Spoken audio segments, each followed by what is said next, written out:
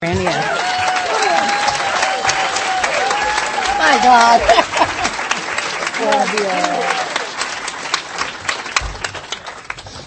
Hi, everybody. My name is Franny, and I'm an alcoholic. And I'm supposed to stay 8 inches from this microphone under fear of death, according to Lee. So I will do the best I can. But there are times I get excited. I have a tendency to bite the microphone, so I have to be careful. Anyway, I'm CIA. Okay, that covers it. Catholic Irish alcoholic. I can sit down now. You know the story. The parents are alcoholic.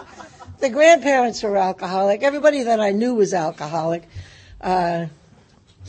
My home group is the South Bay Survivors. I've got 38 years of sobriety. My sobriety date is February 7th, 1970.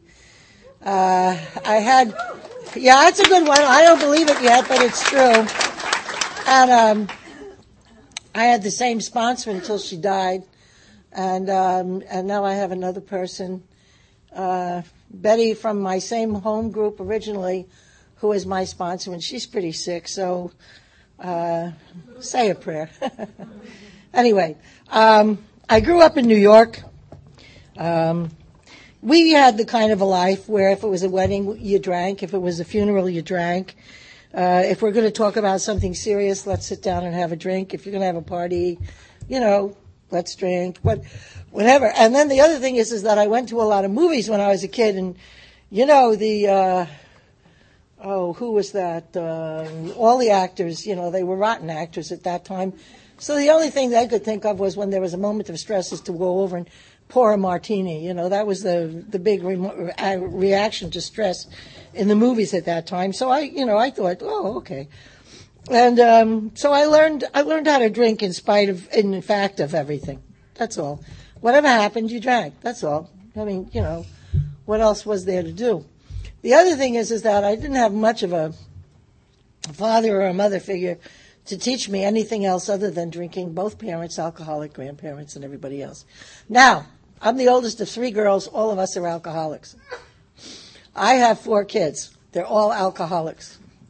You cannot tell me this is not a genetic disease. And I'm happy also to report that all my kids are sober. And not through any of my doing, I'll tell you.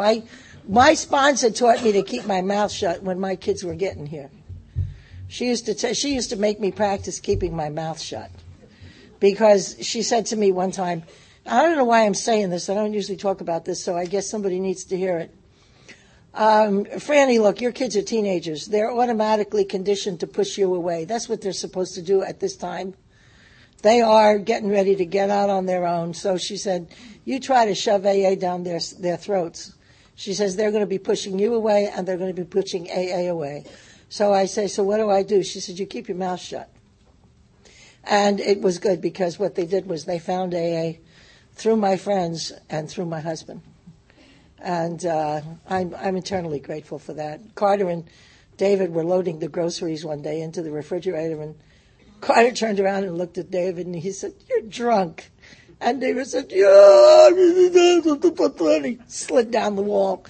And so that was the beginning of Carter 12-stepping David, and he's still his sponsor, so stay out of the way. God's got a plan, First time I drank, I was 6 years old, serving drinks at a party of my father's. I'm not going to get into great detail on that. And what happened was I tasted the drinks on my tray, and I thought they were so good. My sister Ann thought they were so good.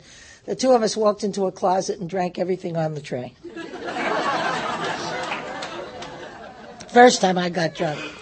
Second time I drank, I got drunk, and that was the first time I ever saw the Al-Anon face. You know that look they give you? How many Al-Anons are in here? Raise your hand if you dare. Good for you. Good for you. I got to tell you something.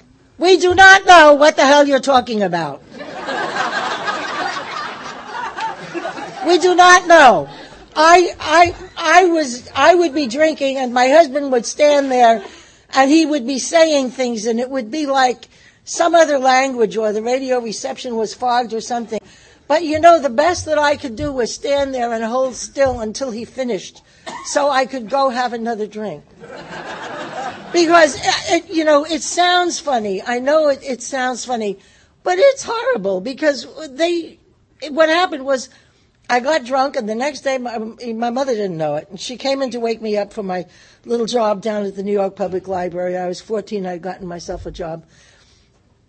And I'm sitting on the edge of the bed, sick, sorry, and sober, and she looked at me, and she just sort of like slumped in the doorway and gave me that look, and I'm looking back at her, and she's looking at me, and I'm looking at her, and she finally just sort of like shrugged and walked away. And that was when I found out I could outweight anybody. But I also registered that event, and I knew there was something horribly wrong there, but for the life of me, I did not know. I just didn't know what it was. It wasn't that I chose to ignore anything. It was just that I didn't know what the heck she wanted. So, but somehow or other, it made enough an impression on me that when I took my fourth and fifth step with my sponsor, I made a note of that. I wrote that little tiny story down. And when I talked to my sponsor, I said, Dottie, I said, I got to tell you something. I want to share this with you because I feel like it's important, but I don't know why. So I explained to her what had happened and about my mother looking and walking away. And she said, Franny, you don't understand that yet, do you? And I said, no, I never did understand it. She says, look, let me tell you something. She says, your father's an alcoholic, and he's already in the process of starting to die from his disease, right, when you were 14? I said, yeah, he got real bad right about that time. She said, and you also told me at one time that your parents loved each other dearly. I said, they did. They never saw anybody else except each other. She said, okay. So she says, your mother's watching your father die of the disease. She walks into your room, and here you are, looking like him, smelling like him. And she realized that her oldest daughter has the same disease. She says, that kind of agony is inexpressible. There are no words. That's why she didn't say anything. And I got it. I suddenly realized that I owed my mother more than one of those social amends. We call them apologies or something. Oh, well, gee, I'm sort of sorry if I ever hurt you, really. Anyway, I'm sorry, goodbye. That kind of an amends. We've all been tempted to make a few of those. I realized that I had a lifelong amend to make to that woman. And in the course of my story, if I have time, I'd be happy to tell you how it happened that actually we changed from an antagonistic relationship because she loved me. I was her oldest, but she hated me because I was just like my father. And we had an antagonistic relationship up until a year before she died. But when she died, we were very good friends. And that's like marvelous. It's a miracle. Okay, the third time I drank, I got drunk and I got pregnant. I'm sorry, you don't need the details. And the fourth time I drank, I got pregnant and I got married. I got drunk and I got married. You can only get pregnant once while you're pregnant, but anyway. But the thing is all of the major milestones in my life that were negative were usually preceded by I got drunk and then, So anyway, here I am, I get married. That's why we came to California from New York. And that's why I come from California now. That's been my home. My kids are all born there. And we set out to do what, his idea was to have a wife and a home and a house with a white picket fence and a dog and a cat and a couple of kids. And he was going to bring his paycheck home and give it to me, and I was going to pay the bills. And he had a very foursquare kind of look on life. And see, that's where his program fell down because I had no intention of doing any of that.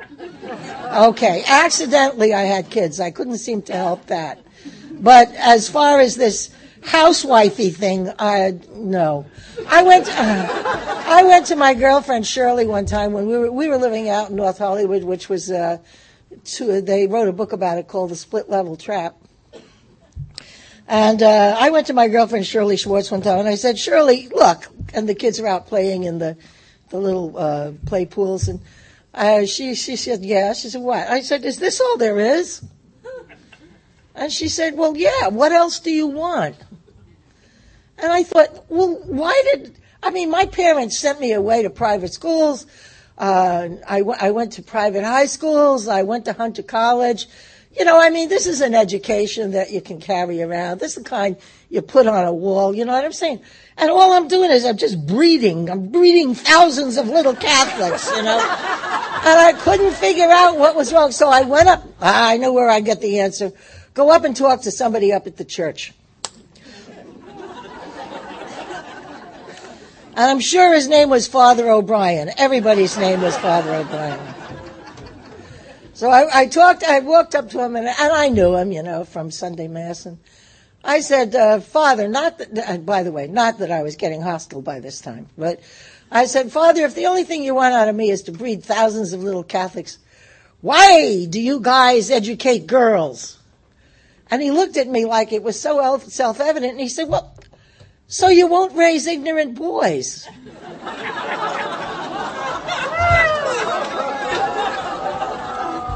Okay. And I thanked him for his input. Don't forget, this is like in 1954, okay? 55, Anybody in here with gray hair has probably heard that answer at one time or another. And I thanked him for his input, and I left him, and I walked away from the church. And what I didn't realize was in walking away from the church, I wasn't teaching them a lesson. I wasn't getting even with them. The churches and the institutions that we have are useful parts of society. They are the glue that holds our society together. They give a common cause. They give a common place for us to gather. There are common rituals. There's a whole bunch of common beliefs that we exercise through these churches and through these different institutions. And the thing is that it just bugs me. Have you ever heard somebody get up here and say, I'm a recovered alcoholic and a recovered Catholic? And then everybody goes, ha, ha, ha, ha, ha. Hey, you know what you're doing, you laughers? You're condoning a resentment. You're helping to kill that fool. Think about it. That business of getting up here and talking about being a recovered anything but recovered alcoholic is an expression of a resentment in one way or another. Think about it. Because what happened to me was I had all those resentments, and one day somebody got up and said that, and I reacted to it. I said to myself, what's going on? And I had to go home and think long and hard. And then I called up my sponsor, and I talked to her about it. And, she actually felt the same way I did. Ha, ha, ha, ha. And we both talked about it, and when we finished talking, we agreed we weren't going to laugh at that anymore. We weren't going to put anybody on the spot behind it, for heaven's sake. But we just did not want to be part of somebody's resentment when we had enough business trying to clear up our own. If I talk about anything here, I'm going to talk about recovery from resentment, because I was so full of hate by the time I got into this program. Mostly of myself. So, anyway, that guy and he couldn't tolerate me. I couldn't tolerate anything.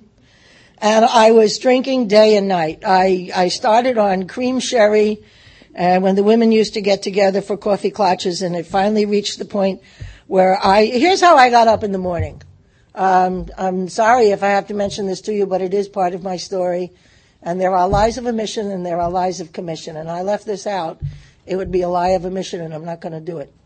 So, I would get up in the morning, I would drop 2 rolls of Benzedrine. And I would wash it down I would make a half a cup of coffee and the other half scotch. So I would wash the bennies down with the coffee and scotch, and then I would go back to bed until the nightmares drove me screaming out of bed, and I would attack the living room with a toothbrush and call myself efficient. And the reason, very strongly, the reason that I say that I am an alcoholic is because it is the alcohol that brought me to my knees. Not the drugs, the alcohol. The drugs, the reason I took the drugs was because it simply made the day longer.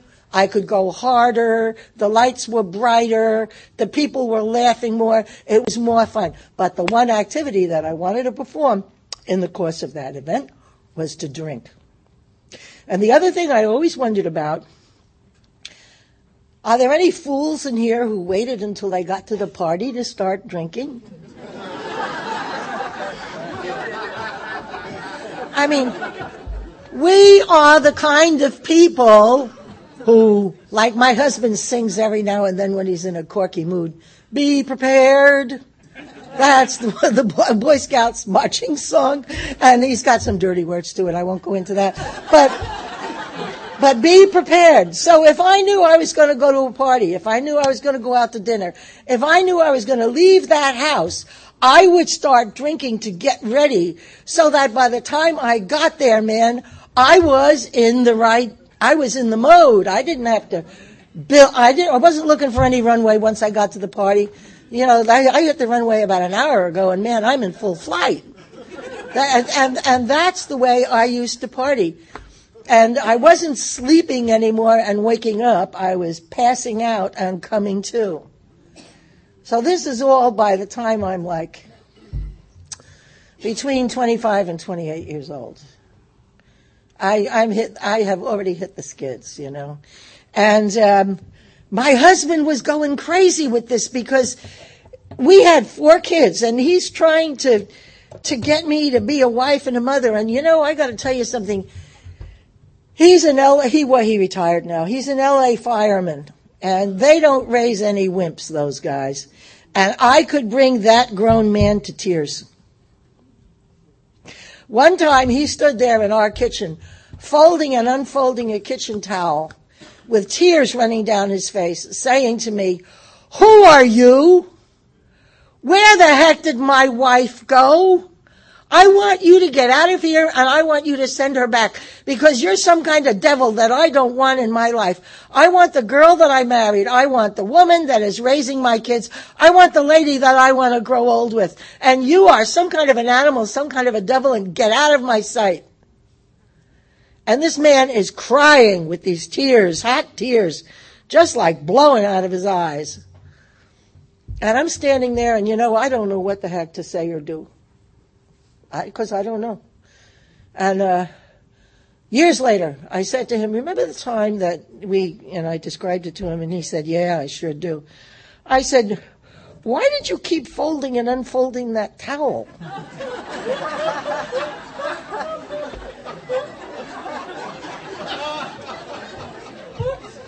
And he said, "Because if I had put it down, I would have strangled you to death." And, you know, so I did ask the right question. Well, anyway, that was the relationship, okay? What happens the day my oldest son is 8 years old? I think it was this birthday. Maybe a day before or after. Anyway, it was a weekend. We were having his birthday, and my husband went to work. He said he'd be home by 3 o'clock. And, cause he worked 24 on, 24 off. So he said he was going to, he was going to come home, and we were going to have Buddy's birthday. Now, I had gotten to hanging out with the hippies down on the beach. You know, this is in early 60s. And I went down the beach one time, and I saw these people down there, and the guys had these hip huggers with bell bottoms and a vest and no shirt, and the girls all looked like Russian peasants, you know, and I'm looking at them, and I'm thinking. And I walk over and introduce myself formally to them, because that's the way I was raised. And I became part of them. And I went home, and I threw away my little hats and my gloves and my purses. Well, in other words, in 6 weeks, I'm running around down the beach, hairy, happy, and hippie too, you know, so with my buddies. My husband does not know what's going on. So we've got this birthday coming up for this oldest kid, Buddy, and he goes off to work, with which I immediately grab the kids and do the same thing I do every day, go down the beach and start getting drunk. Only this time I'm sitting in Tony's on the pier, and some idiot down the bar is buying me some Mai Tais, and and I'm sucking them up. And every time he buys me a drink, he moves one bench closer. You know how that goes. And all of a sudden, my husband comes walking in. I'm thoroughly drunk. He's thoroughly pissed off.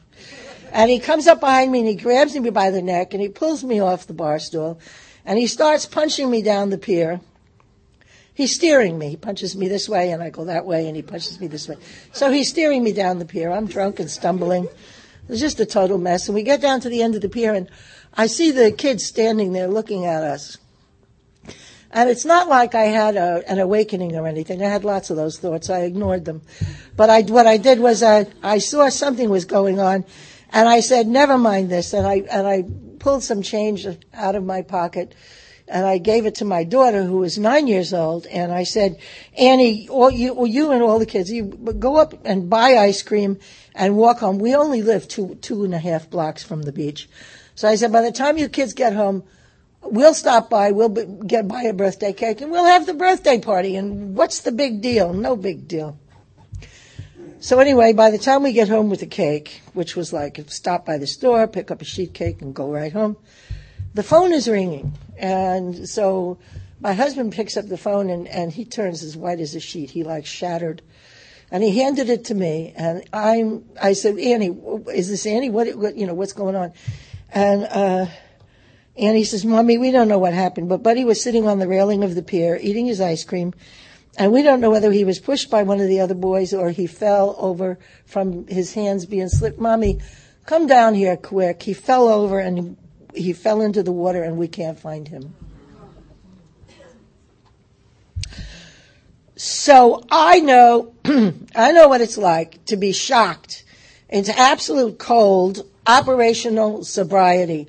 I know that can happen because it happened to me. My husband was like shattered. I pushed him out the door. I drove us back down the beach in that old car we had, and I went running down the beach because I happened to be a hell of a swimmer. And the only person in the world who could have stopped me was this big fat Samoan friend of mine who grabbed me and flipped me around, pushed me down on the sand, and he said to me, "Damn it, Franny, don't you find him." And he held me kneeling in the sand until one of my friends came walking out of the water carrying the body of my birthday kid. And next thing I remember is being up at the hospital and saying, "Hey, God, please don't let this child die because I'm an incompetent human being. Don't take him because I'm a rotten mother. I mean, if there's any equity in the world at all, take me because I just simply do not and never have belonged here. Take me and let him live. These kids don't need me, but, this kid loved life. Please let him live." And, of course, I'm standing here to tell the story. He was dead. And we went home, and I'm not really clear about the next couple of weeks, but I do know this. I didn't cry. And the reason I didn't cry was because the kind of world that I had finally created for myself with my buddies down on the beach, and then not hanging with the hippies anymore, but hanging with the people who supplied the drugs, and then not hanging with the people who supplied the drugs, but hanging with the gangsters, with the guys who had the guns, okay? The deal is that you don't let somebody like that know any weakness. You don't ask for help. You don't show any softness, because if you do, you'll get your throat cut and your money took, because that's the way it is. So in the world that I had created for myself at that time, I simply did not cry about that baby. I mean, what the people didn't realize was that I just went quietly crazy. I do know that that's what happened. I went crazy, but it didn't show because I just sat there. And 6 weeks after that, my husband comes to me, and I'm an automaton by then. I'm just going through the motions. And he says to me, "Okay, Franny," he says, "here's the deal. I talked to the teachers, I talked to the psychologist, I talked to the psychiatrist, I talked to the counselor, I talked to the guy," because he'd been spending a lot of money trying to get all sorts of psychological help for me. And I went to them for entertainment. They didn't mean anything to me. But he was spending an awful lot of money trying to fix me. And he had gone and he had talked to all those people. And he says, I'm going to do this. He says, I'm divorcing you and I'm taking the kids away from you so that you don't murder another one of my children. And I'll tell you, because the alcoholic is the primary scapegoat in any family, and the mother is the center, which means that it may have happened down the street, but it's your fault, because I was the alcoholic and the mother, I simply agreed with him that whole thing was my fault, as he told me, and I said, yeah, you're right. So when he said he was going to take the kids away from me, in a sense, I thought, that's a logical idea. That is logical. And I got to thinking about it one day when I wasn't quite as smashed as I usually was, and I realized, wait a second. I don't care about anything in this world. I don't care about another living thing. I only want to drink.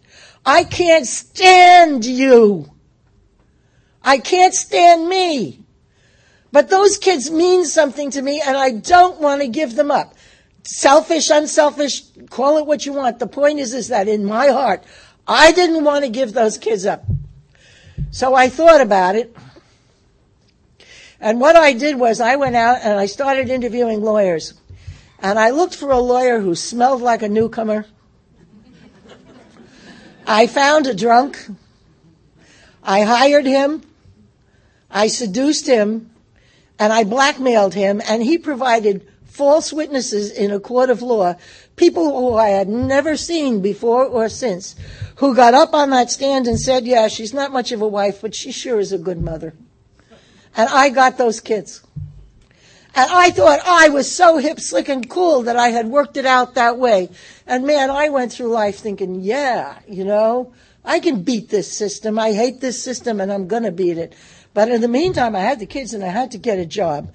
So with this keen intellect and this fabulous education, I went out and in a week, I had the ideal job. I was a barmaid in a beer bar about 5 to 6 blocks from my house.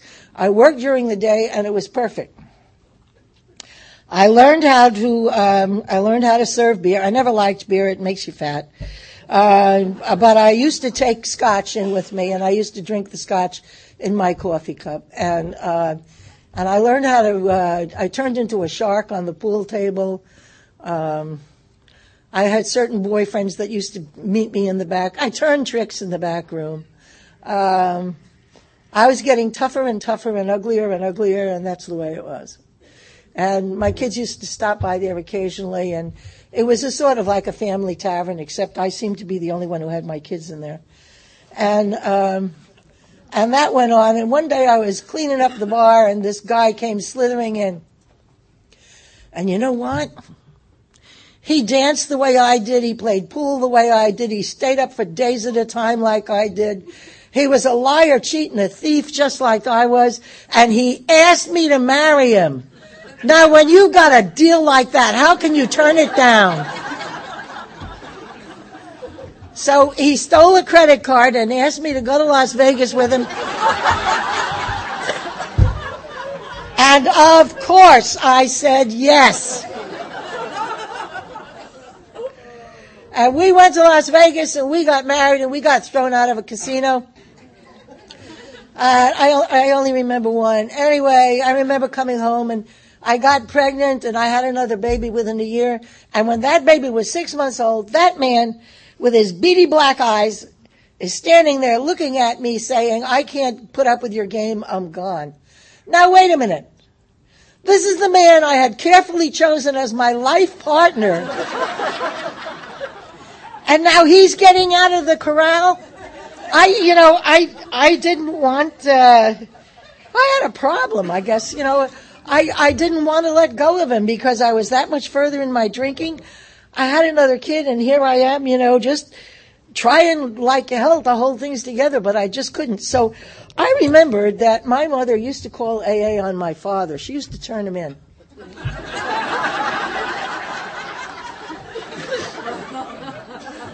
So I decided I was going to turn Parnell in. So I called up Alcoholics Anonymous, and because of the arrogance, the natural arrogance that I have in my own characteristics, I said that, you know how newcomers love to be helpful and they're always hanging around the phone or hanging around the coffee bar trying to do something, please. And anyway, a newcomer answered the phone. Hello, this is Alcoholics Anonymous. Now, they didn't give me, when I told the operator to give me Alcoholics Anonymous, she gave me the Manhattan Beach Club. But he answered it. Hello, this is Alcoholics Anonymous. And I thought, good, I got there. I couldn't dial, I was drunk, so that's why I told the operator to get it. And I said to this little voice, I said, let me talk to the boss. And I don't deal with clerks. And so he says, then I hear, you hold the phone and he says, hey, somebody wants to talk to the boss. And the next thing I hear is, give me that. No, give me that. Give me that.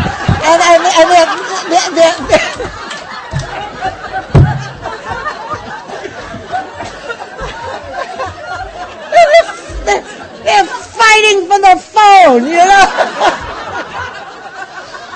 Finally, some guy picks up the phone and he says, hi. I don't know. Let's call him Harry. I don't remember. Hi, this is Harry. Listen. Our higher power isn't available to talk to you right now.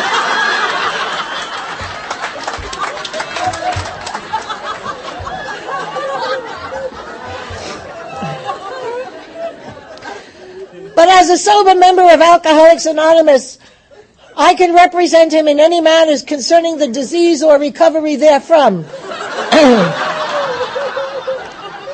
May I help you?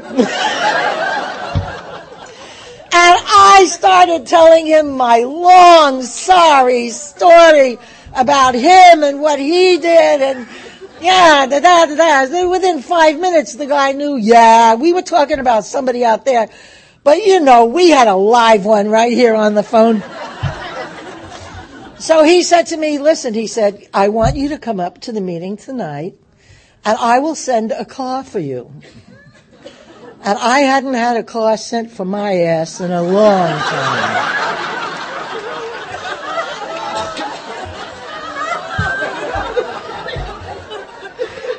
But because I wanted him to respect me.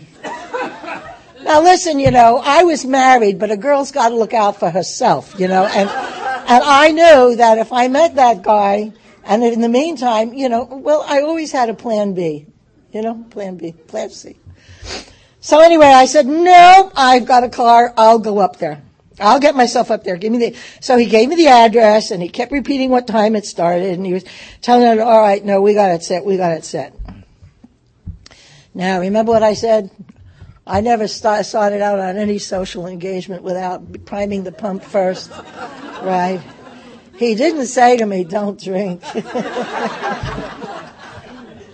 So I got myself ready, and I put on my 79-cent Zoris from Zodi's, because this is a beach community we lived in. Everybody went barefooted. And I put on a bell-bottom, hip-huggers, corduroy, beige that I found out in my yard after a party. And they fit me. I washed them, and they fit me, so that made them mine. I had a size 16 and a half men's shirt that had a button missing that I had bought from Goodwill for a dime or a quarter. There was a button missing right here, so I pinned it very carefully from the inside for propriety. I had a camel-colored sweater that I'd stolen from Goodwill because I couldn't afford to buy it. I had a broken nose and 2 black eyes from the heated discussion the night before. And I had my hair in an afro, and this was in 1967. And the afro didn't come in until 1975.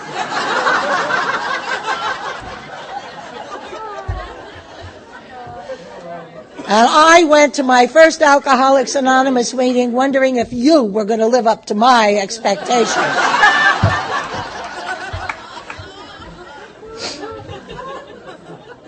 I spent the next 3 years drunk in Alcoholics Anonymous. And the reason for that is very simple. Now, whenever anybody quotes anything to me, I always say, is that in the book? If you're a newcomer and you don't know what these guys are talking about, and it's not in the book, don't worry about it. But the thing is, you got to get yourself a book and you got to study it so that you know whether somebody is just imposing their own stupid opinions on you or trying to teach you something for your own benefit. And the arbiter of all of that is this textbook that we've got called The Big Book of Alcoholics Anonymous. So I'm just letting you know that. But there is one saying that is not in the book that I think was the reason that I couldn't get sober. There's a saying around here, you're only as sick as your secrets. And you see, I wasn't going to tell anybody that I was the woman that killed my kid. I wasn't going to tell anybody that I had stood, and because I knew what your fourth and fifth step were about. I heard people talking about it at meetings. I was drunk. I wasn't stupid. And, I heard people talking about that, and I wasn't going to tell you that that at the age of 30 or between 30 and 33, I had stood in a liquor store trying to negotiate my body for some booze, and the guy saying to me, Franny, you're not worth a half a pint of scotch.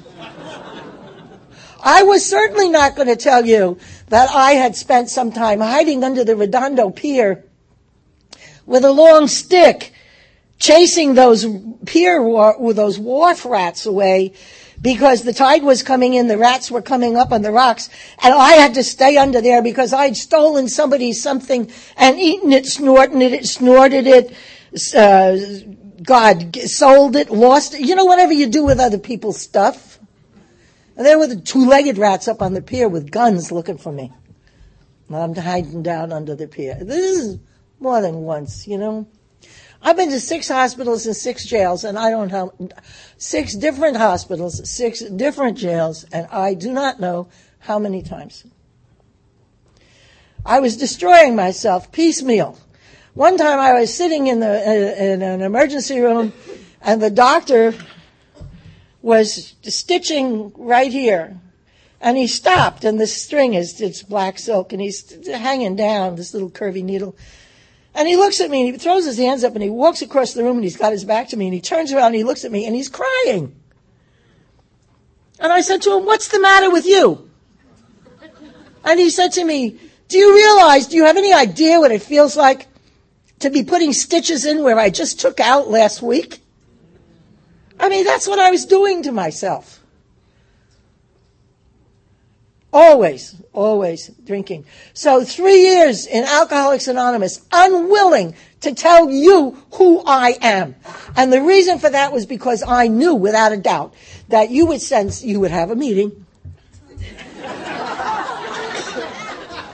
And then you would send a committee, and you would have the committee say to me, Franny, Alcoholics Anonymous has the best recovery rate of anybody that deals with this disease. But honey, we only work with human beings, so you got to go. That's the way I felt. So I wasn't going to tell you. Until finally, I had been in Alcoholics Anonymous long enough that I heard people talking about stuff even I wouldn't talk about. And one time, very quietly, I told one of the guys the story about my son. And he cried. And he said, what a freedom. He said, I've known that you've had something. He says, that's a killer. He says, but he said to me, weren't you and your husband standing in the same place when it happened? And I said, yeah. And he says, well, then how come it's only your fault? And I realized I had some amends to make, but not necessarily only to the dad. And anyway, I want to tell you this. And again, I guess it's important because I don't usually make this note. I'm free. You realize that? I am free.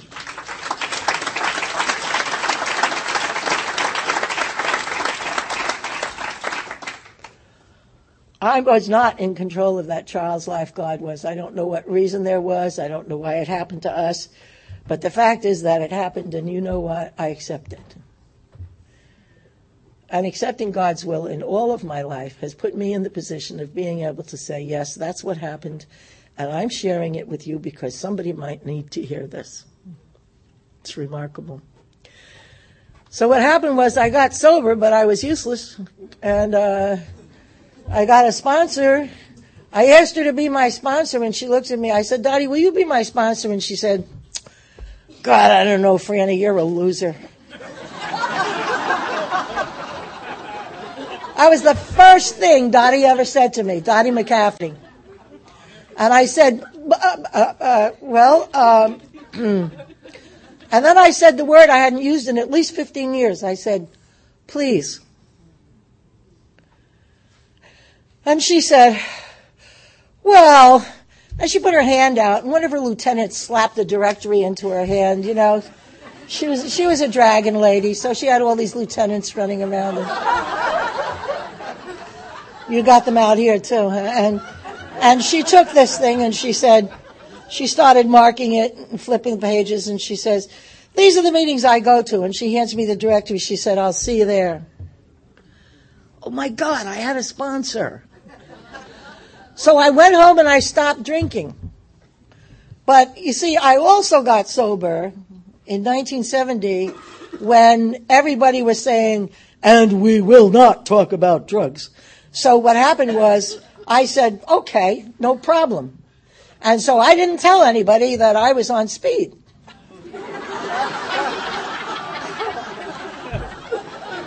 There was no way to discuss it. I didn't try.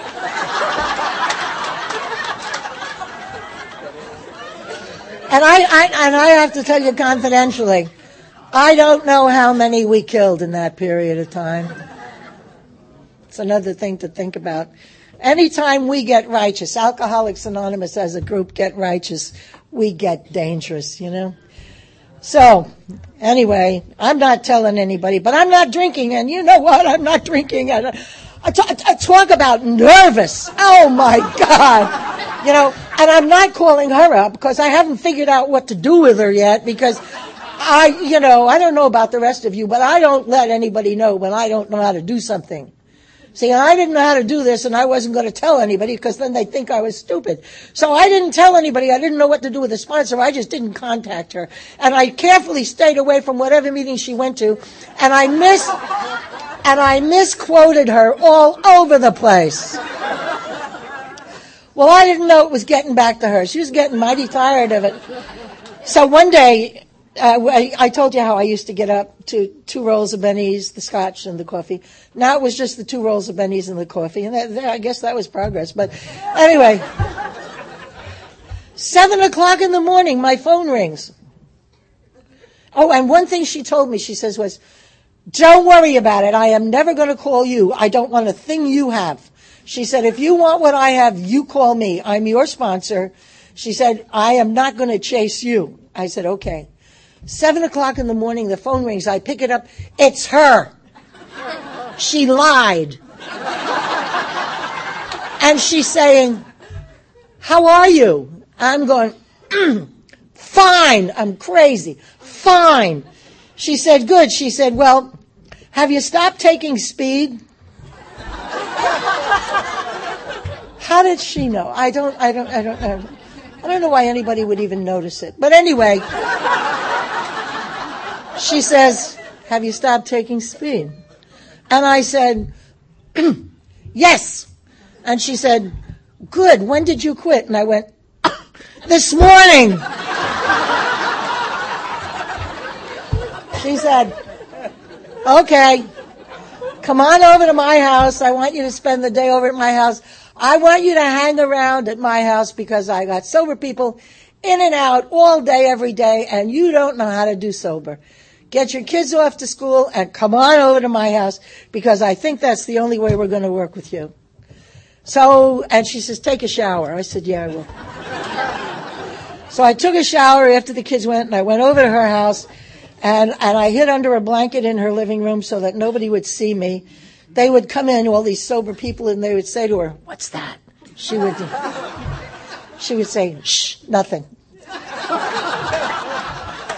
And I'd be under the blanket because, I was not safe anywhere. I was not safe anywhere. And so she let me just develop. I finally came out from under the blanket, and I was finally willing to sit in the dining room in the corner. And finally, one day I sat at the table, and And you know what happened? She started talking to me about the steps, and she told me later that she got me working the steps as fast as she could because she couldn't stand me.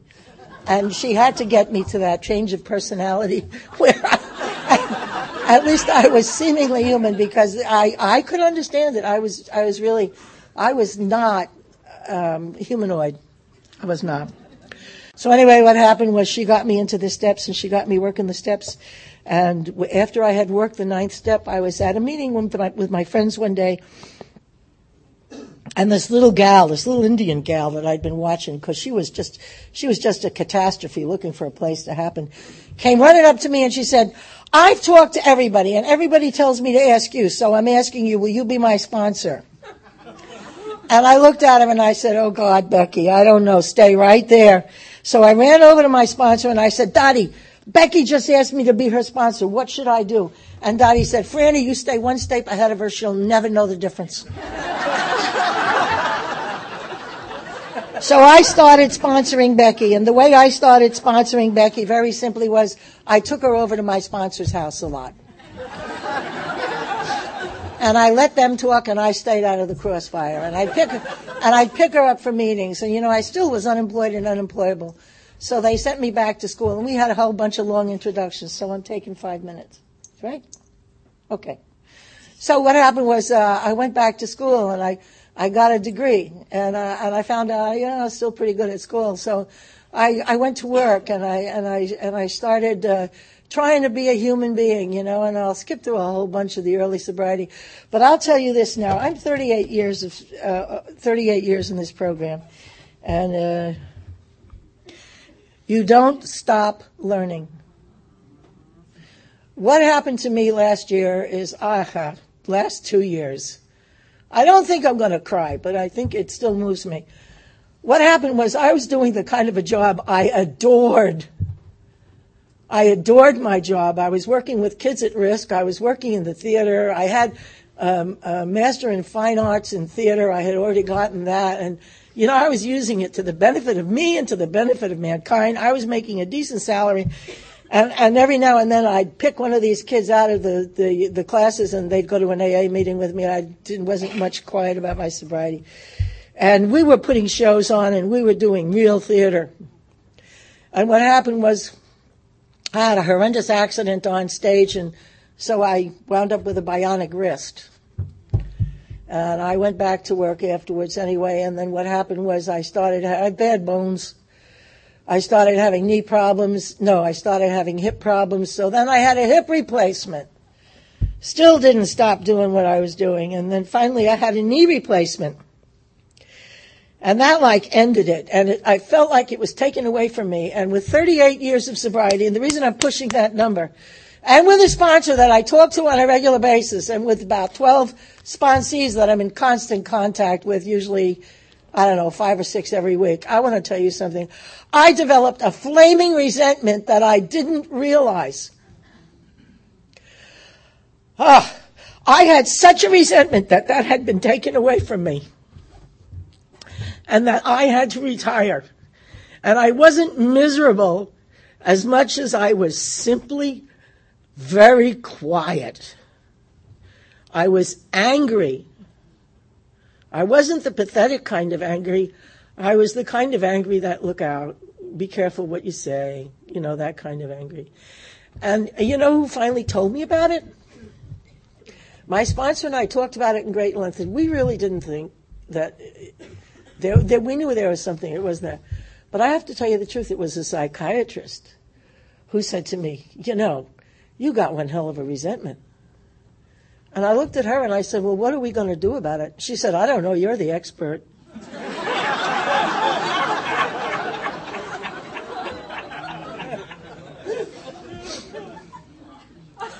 She says, I'm not in AA. I said, what are you talking about? She says, you're the expert. She says, you know what to do it. She says, the only thing you need to do as soon as you realize, she said this, as soon as you guys realize that you have a resentment, how lucky you are, you know exactly what to do with it. You go to that book and you look at those instructions. And I thought, oh my God, she's not going to prescribe anything. She's not going to do anything. She's not going to.